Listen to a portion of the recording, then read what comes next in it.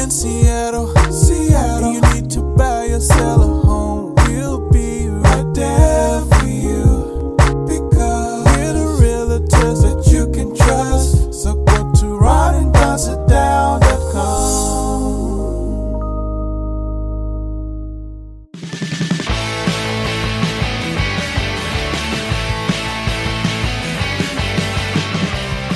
Thanks for listening to the Ron and Don Show. I'm G-Force O'Neill, the real brains of this operation. Hey, Dad, can we go get a sandwich? Hey, you guys, what's going on? Welcome to episode 415 now of the Ron and Don Show. And heck yeah, we are live from the Les Schwab studio. What is up, Ron and Don Nation? Hey, coming up on the Ron and Don Show, this is good news for me because they say, yeah, swearing, we've heard that it's a sign of intelligence, but it can also get you ahead in life when it's done properly. Also, we're going to tell you about a teacher that has kept an empty chair in his classroom for the last 50 years because of something that he saw that happened when he was 9 years old. Before we get to that, though, let's get to this. Let's talk about the fact that, and this kind of blows me away, some new research out that says, hey, if there has been a lot of trauma, or even a little bit of trauma in your family's history, even if you feel like it has skipped a generation, it can still be passed down biologically. Did you read this story, and what were your thoughts? I did. It was fascinating. I believe it was from Scientific America. And they talked about, one of the responses that the human body has when it's under stress or trauma is to release cortisol into your bloodstream. And this is one of the things that doctors can measure when you're going through a traumatic event is how much cortisol is in your blood. And so they did this study with two groups of people. The first one was with 9/11 survivors. And there happened to be, I think, 137 women that were pregnant who had a direct loss from 9/11. And so they these researchers were like, let's chart these people and see what happens. And so what they found, obviously, it was a range, but a lot of the women had pretty high levels of cortisol for the amount of stress that they were going through with 9/11. And so then they followed up, I think it was 36 months later. They measured the moms again, and then they measured the toddlers' cortisol levels. And what they found is that they were quite a bit higher than a normal, 2 or 3 year old. And so a normal kid does not have a lot of stress hormone in their system. If you're 2 and you're being cared for in a normal household, you're not releasing cortisol a lot, but these kids did. So then they went back and did a subsequent study of adults whose parents went through the Holocaust. And they measured their cortisol levels versus, the general population. They were also elevated. So what they basically concluded, and I'm paraphrasing here, is there's a biological link. So if you have a mother when you're in utero experiencing heavy degrees of trauma, that it can literally pass down to that infant and raise their levels of cortisol as they enter the world. The next one, they said environmentally, if you have someone that survived the Holocaust, they could be raising you in a higher cortisol, higher stress, higher traumatic situation, just in the way the family is structured around life. And so they talked to a very successful stockbroker whose parents went through the Holocaust. And he was just like, man, the house I grew up in, we were always basically waiting for the Nazis to burst through the door and to kill everybody. And so it just created their sense of anxiety and trauma. And so the results of that were quite interesting in terms of these two studies. And that's sort of the background on this is now scientists are believing that there can be you literally can pass your trauma down from one generation to the next generation, either biologically or situationally. Yeah. Yeah, I read this study, and I've read other studies like it, and I really have to look at my O'Neill side of the family, which I no longer have any contact with anyone on the O'Neill side. And it's not because I don't want to. It's just because when my dad left, that side of the family took a vote for whatever reason. and they no longer wanted to be involved in my life, my brother's life, my sister's lives, or my mother's life. And I know that my mom had reached out to that side of the family numerous times. So I had a pack of cousins on that side, aunts and uncles. My dad was the son of an alcoholic who they basically found him homeless. This is the family story that we hear. In a building, these buildings in Chicago, downstairs they have these boilers. In fact, my other grandpa used to work on those, and he was huddled up around one of those boilers, and he had passed away. His father had passed away in a similar fashion. My father, I've found out, passed away in a similar fashion due to Parkinson's disease, dementia, some other things, and he died in a care facility, I believe somewhere in Oregon, is what I've heard. So I have to look at that type of trauma that not only is on the O'Neill side, but I have to understand that trauma in growing up in my father's home, as much as my mom did to try to shield us kids from this, it was traumatic. And I have to make sure that I'm not handing down that trauma to my son. So what I do every once in a while, and in fact, I did this a couple times in the last month. One was just last Friday, where I picked my son up on Fridays, and I think I shared this story. We will walk, we'll go get some ice cream, we'll check in on each other's mental health, and then he'll tell me what he learned this week. So, like, for instance, something that he learned last week that he shared with me is he said, "Hey, Daddy, you know, the same way that you feel about fish, that's the way that I feel about coconuts, because I hate fish." And I found out he hates coconuts. It's coconuts. Yeah. So I didn't know this. And I said, "Well, what else you learned?" He goes, "You know what?" He goes, "You may not want to hear this." He goes, "But my pubes are really coming in right now." And he goes, "From what I hear, when I turn 13, it's just, there's going to be a lot more pubes," is what he shared with me. That's good to know as well. And then we talked about some other things that were maybe a little more serious, and I'll leave those there. One thing that I did share with him is I said, "Hey," because if my son is going through a hard time, I ask myself, is this trauma that will create drama later on in his life? So if he's scared at night and wants to come sleep in my bed, is his fear going to create trauma for him if I say, "No, not tonight. You need to go sleep in your bed, and this is why"? And there are times where I allow that and times that I don't, because I'll say, "You know what? This isn't creating trauma for him. This is just something that's hard, and hard things are okay, because that's how we learn, and that's how we will learn to overcome these things." But I always ask myself, is it going to create trauma? So anyway, from this talk that we had, sitting down at ice cream, I told him, I said, you know, because he wanted to know if I was ever going to get married again. So I had this conversation with him. And I said, what if I did get married? What if we blended a family? And we talked through what that would be like. And then I took him out to Discovery Park a couple days ago.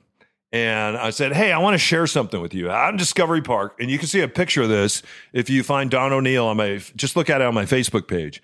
And there's a picture that he took of me standing on a parade stand. And if you go out to Discovery Park, which I've gone out to for the last 17 years, this parade stand is a review stand. Because what they did is they cleared that park of hundreds, if not thousands, of trees and bushes. They put over 500 outbuildings in there, and then it became a place where soldiers, before World War I and World War II, they would come before they would embarkation station. And this was the review stand where maybe a colonel would stand there and review the troops. And going back to World War I, there's pictures of troops on horseback rolling through Discovery Park. It's astonishing. Over 1 million men and women have gone through Discovery Park. So from time to time, I have gone to that review stand to review my own life. I will just sit there, overlook the park, and I'll just kind of have a talk with myself. And sometimes the reviews are good, and sometimes they're not so good. But these are conversations that I have, and it's helped to go through therapy and use those tools. And I use those tools to say, "Hey, check in with myself. Where am I at?" So I was sitting on this review stand, and I said, "Hey, I'm going to share something with you that I haven't shared with you before, and I don't know that I've ever shared with anyone else." And he said, "What's that, Daddy?" And I said, "You know, I sat on this very place, and I got engaged, and I asked a woman to marry me. And my thought would be that one day that I would stand out on this review stand, and that she and I would come back together, and that we would get married." And I said, "You know, it didn't work out, But, I said what was really cool is her and I did meet back here years later after it didn't work out.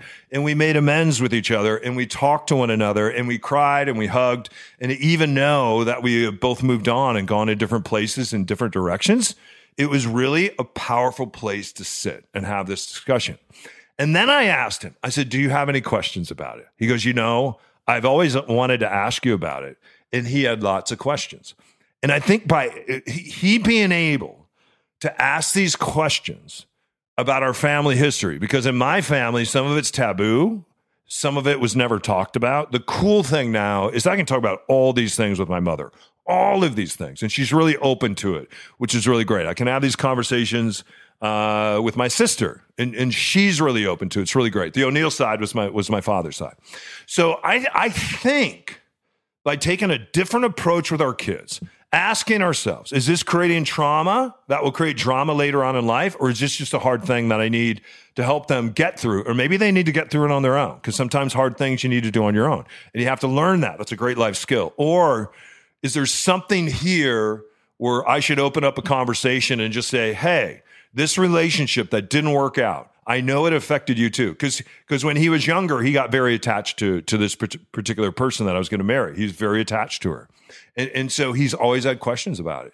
He's never talked about it. And it created an opportunity for us to sit there on that review stand, review that relationship. And my hope is, because I think down the road, he talks about being a dad, being a father, and having kids and all that stuff. And I think he'll be great at it. He might be a little young for that right now. Yeah, I think so. But the hope is, in having those conversations, the change that I have broken in my own life, that they stay broken. Yeah, good job. It just reminds me that it's all positive. That is such positive growth. Even something, and I know you talked to your son about money. Like in my house, we never talked about that as a kid.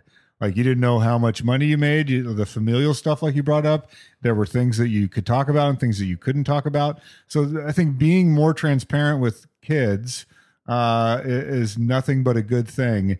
And even the language of knowing what trauma is going to help him down the road, of knowing, like, he's more emotionally connected than you are at his age right now. So like, that's all really good stuff. So good job out of you. Yeah. Hey guys, back in 60 seconds. Oh man, school's out. It's time for a road trip. Let's get out of town, have a little fun for the summer. Do you know the condition of your tires? Are you ready for anything when you hit the road? Do you have a fully inflated spare and all the tools you need to change that flat? Les Schwab is here for you. Let's say you need new tires, all right? Les Schwab has all the answers for you. If you don't need new tires, they will let you know. And if you do, they'll help you choose the best option for your vehicle, your budget, and your driving needs. And right now, for people in the Ron and Don Nation, you can save up to $150 on a set of 4 select tires with Les Schwab financing. So stop by a Les Schwab Tire Center today for your free pre-trip safety check, or you can schedule one online at leschwab.com. That's leschwab.com. Les Schwab Tires, where they've been doing the right thing since 1952. When the Martin family wanted to buy a house in Seattle for their son Connor after he got out of college, they turned to Ron and Don. Sent a message in their little portal, got a message back within about 5 minutes from Don, and he set up a phone conference for about a half hour later. About 2 days later, we were out touring houses with him. Before they started working with Ron and Don, the Martins kept getting outbid. They just didn't realize how competitive the market is, but the guys worked tirelessly to find them the right house and then came up with a winning strategy to get it. They say, if we go in at this amount, we think we can jump ahead and have people close before they intended to. And sure enough, it worked out. I don't think we'd have this house if it hadn't been for Ron and Don. And now their son has the perfect place for him and his 2 dogs, and the Martins say they couldn't have been more impressed with Ron and Don. I think both of them said at some point when we were apologizing at how many houses we looked at, said, we love looking at houses. They didn't hesitate to jump in and make this the house for us. They seemed very enthused for a deal to get done and for us to be successful. And that felt really good. They were passionate, and they were just honest and straightforward. And no, everything's great. I definitely would recommend it. And if you're ready to buy like the Martins or sell, your journey starts with a Ron and Don sit-down at ronanddon.com.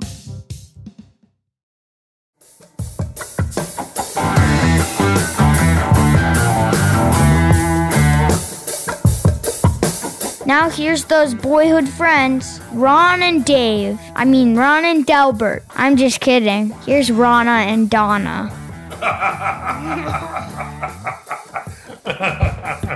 All right, you guys, welcome back to the Donna.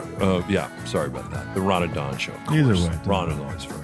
Yeah. Do you want to write Ron? You want one of those buyers' playbooks, sellers' playbooks? You just heard about a Ron and Don sit down. We could do all that. Just write him directly, Ron at Ron and Don. That's a new email, Ron at ronanddon.com. And we'll schedule a sit down today. Swearing.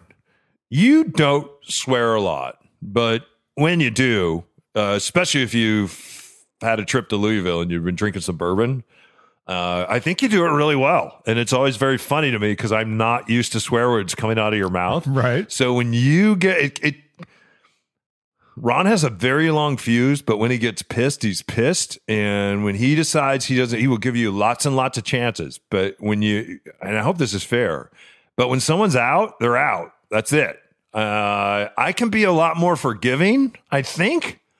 But for you try to really forgive up front, and if it's not happening and you've done your work, and I kind of admire it actually, that's it. You're done. Line in the sand. That's usually when the swear words come out. Anyway, some new research says, and we've heard this before, that if you swear, it might be a sign of intelligence. And also if you swear, it may be a sign that maybe you're doing better than the rest of us in life. How about that? Well, I think it's these studies are always interesting, and obviously there's a range. Someone that's just they would call it a swear like a sailor, where it's every other word. Clearly, that's on one side of the range. But it seems like the logic is if you constrain your vocabulary artificially, like, oh, I'm religious or something, so I'm forbidden to say these things. Or for whatever culturally, I can't say this word or that word. You put a different value on these words that it actually holds you back. And the famous study that I love is when they use the swear words versus non-swear words in the bucket of really ice cold water. And so what they broke up two groups of people, and they said, here's what you can do. You're going to put your arm up to the elbow into this bucket of ice and hold it there as long as you can. And so to one group, they said, you can say any word that you want to help relieve the stress of this ice water. And the other group, they said, you cannot swear. You can say anything you want, but you can't use a swear word in there. And what they found is the people that were allowed to swear and use any word they wanted, it reduced the pain. They were able to stay in the ice water much longer than the people that weren't allowed to swear. So there's actually a physical release, a psychological release, an endorphin release when you use some of these words. And they say that the people that are comfortable with using the correct word, sometimes the swear word is the correct word. And that's what I've always tried to do is don't use it gratuitously, but when it's appropriate or when you're looking to emphasize a point or looking to have a little bit of shock value, sometimes that word is the one that gets the attention. But if you use it all the time, it loses its power. Yeah, it was interesting because I shared about this review stand at Discovery Park. And sometimes when I go there and I review my life, I think about some of the things that I've done or I'm doing that are holding me back. Some things that are creating chains and not opportunities. And one of those things for me a number of years ago, and I shared this about 5 years ago, it was dealing with my drinking, which I've dealt with that. Like I have taken a hard look at that, and I've placed myself in check on that. And what is interesting, like I look at the Bradley Coopers of the world, when he just stopped drinking so much and paid attention to his drinking, his life got better. You've seen that with Brad Pitt. He addressed it. In fact, he sat down with Bradley Cooper and he helped him out, gives him credit for that. And his life got better. For other people that don't have an issue, don't have a problem, I did. I was numbing and running. And so I had to take some time and really, really discover myself at Discovery Park. That's why I love going out there so much. And that's where I've trail run. What's interesting, when I first started trail running out there, I couldn't run very far, you guys, like a half a mile to a mile. It felt like crawling. But then a half mile turned into a mile, turned into 2, turned into 4. And the next thing you know, it turned into half and full marathons out on the trails, not just in places like Discovery Park, but all over the Pacific Northwest. I've met a lot of dear friends doing it. I get up on Saturdays and I don't have a hangover. I go for a run instead, or I go running with Charlie. It's just it has made my life better.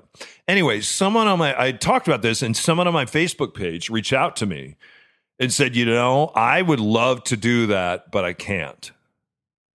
And I wrote them back and I said, you know what? Just start fucking crawling.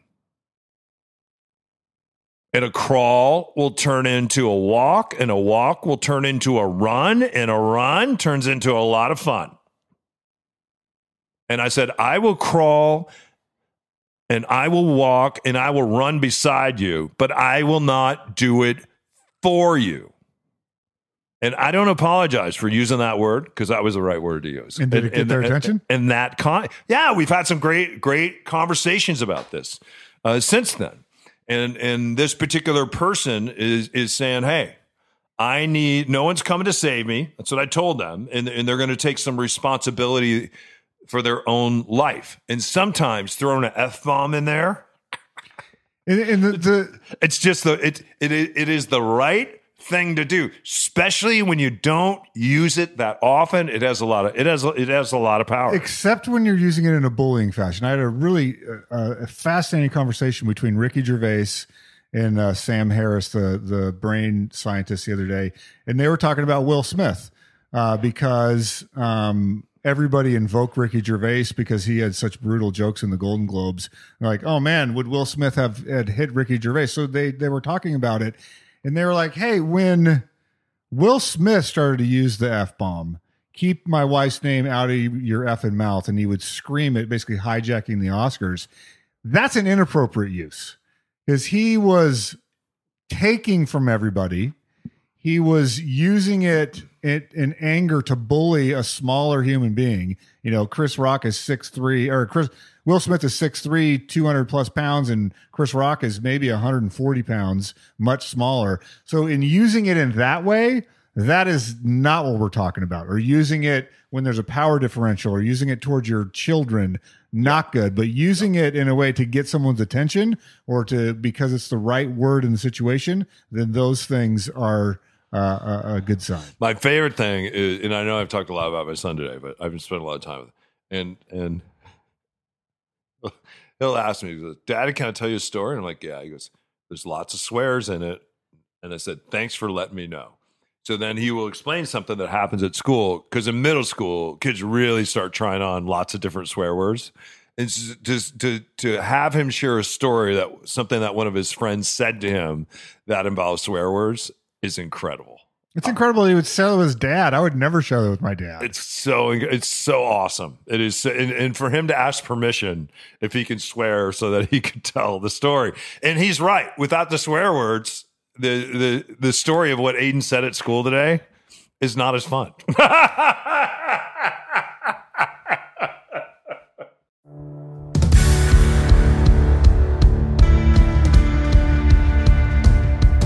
Hey, you guys, we want to thank everybody in the Ron and Don Nation that has been switching to Mitch and Mitch.loans. Mitch, I got to ask you, here comes 2022. A lot of people are thinking money's going to be way too expensive. I'm not even going to be able to afford a home. What are you hearing about money, finances, stock market, interest rates as we start looking at 2022? What does it look like?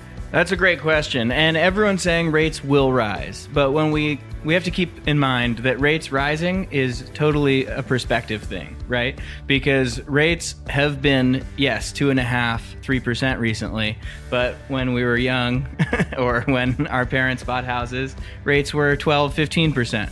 So still, compared to that, rates are good. And we see rates going up, but rates will stay manageable, and money's still cheap, guys. All right, he's Mitch Weeks. He's the official mortgage guy of the Ron and Don Nation. Go to Mitch.loans right now. Tell him you're with Ron and Don, and you save 0.5% on your new loan. Mitch.loans, NMLS 1691573.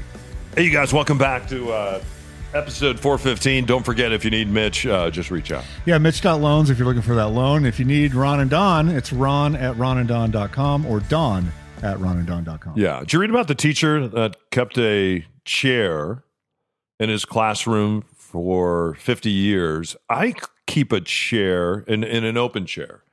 I keep an open chair whenever we have a holiday dinner, there is an open chair. I kept an open chair when my mom was here with myself and my son, and we were celebrating Christmas. We had Christmas dinner together. We had an open chair, and at the open chair, I have a white candle that I bought from Glassy Baby. It's called Angel, and I've shared this story before. When my late sister passed, I sent everyone in the family this Glassy Baby, and we just light it when we're thinking about her. And sometimes we just maybe thinking about her on a Tuesday afternoon, and we take a picture of it. Maybe we'll send a song or a note and just say, hey, guess who I was thinking about today? And they're not always sad memories either. She wouldn't want us to be sad. She wouldn't want us to be sad in perpetuity. Sometimes they're fun, funny things. So it's really great to have that point of remembrance. It's also very powerful to look over and see an empty chair. I know during the war in Iraq and Afghanistan, I know that a lot of military families will do this when a son or daughter, husband, wife, aunt, uncle, grandma, grandpa, whatever it is, has been deployed. They oftentimes will keep an open chair until that person returns. And sometimes when that person doesn't return, that chair remains open for all those holidays in perpetuity for the rest of those family members' lives. So I think it's kind of a beautiful thing. Anyway, this teacher had something happen to him when he was 9 years old. Yeah, and he's just about to retire in his mid-70s, and so he's been a teacher for almost 50 years. And when he was 9 years old, he was going to a party with his best friend. They both had a birthday party. They both had gifts wrapped, and they were ready to meet up with a classmate at school. And the mom of this child that was having the birthday party opened the door and sees that one child is white and the other child is black. And she tells them both, you can't come in because we don't have enough chairs. And so the teacher, the guy that turned out to be a teacher, he said, oh, well, that's cool. I don't mind sitting on the floor. And she looked at him and she's like, we don't have enough chairs. And he's like, well, I'll give my chair up. So it took him a couple of rounds. He's 9. And then he finally realized, oh, she doesn't want us in the birthday party because my friend is black. And so they both cried and they turned and they left the party without, being able to go in because of this racist mother. And so they were best friends all through junior high, all through high school, graduates, goes to college, he becomes a teacher in his 20s. And so he decided, because he was with elementary school kids, the kids are really good with symbols at that age. So he just took this open chair and he put it in the middle of his classroom. It's not in the corner. It's not up by the desk. It's in the middle of the desk field is this open chair. And so he'd always explain to the kids why this story when he was 9, and that he always wants to make sure that there's a chair for anybody that comes in. And if you remember if you do the math on this, he's doing this in the early 70s. And there was still things were very different then, especially in the part of the country where he lives. And so this article was sort of a tribute to how progressive this man has been, how much he's done to sort of symbolize inclusion in his classrooms. And he lost touch with this friend he grew up with, and the guy has since passed away. And he reunited with his old friend, childhood friend's family as he's getting ready to retire. 10 years after he could have retired, he wanted to just be a positive change agent in that school. So it's a really charming story, I think. And it also is a reminder to me what we do to make people feel welcome or not, and how we talk in other people's presence, and how we try to give the same or better treatment to who we give treatment to. But I enjoyed it very much to see this guy and what he's meant to that school district. Hey, you guys, thanks for listening to episode 415. We really appreciate it. Don't forget, if you want to get signed up for the Nation News, or if you would like to sit down with us, Ron, what should people do? Yeah, you can email me directly, ron@ronanddon.com, or set up a virtual meeting. It's a Zoom call. You can schedule it at ronanddonsitdown.com. Yeah.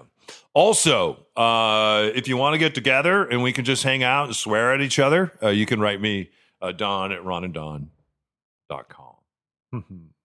Yeah. All right. Head up, shoulders back. We'll see you for episode 416. Yeah, be here before you know it. You're listening to the Ron and Don Show. Olay! On the Ron and Don Radio Network.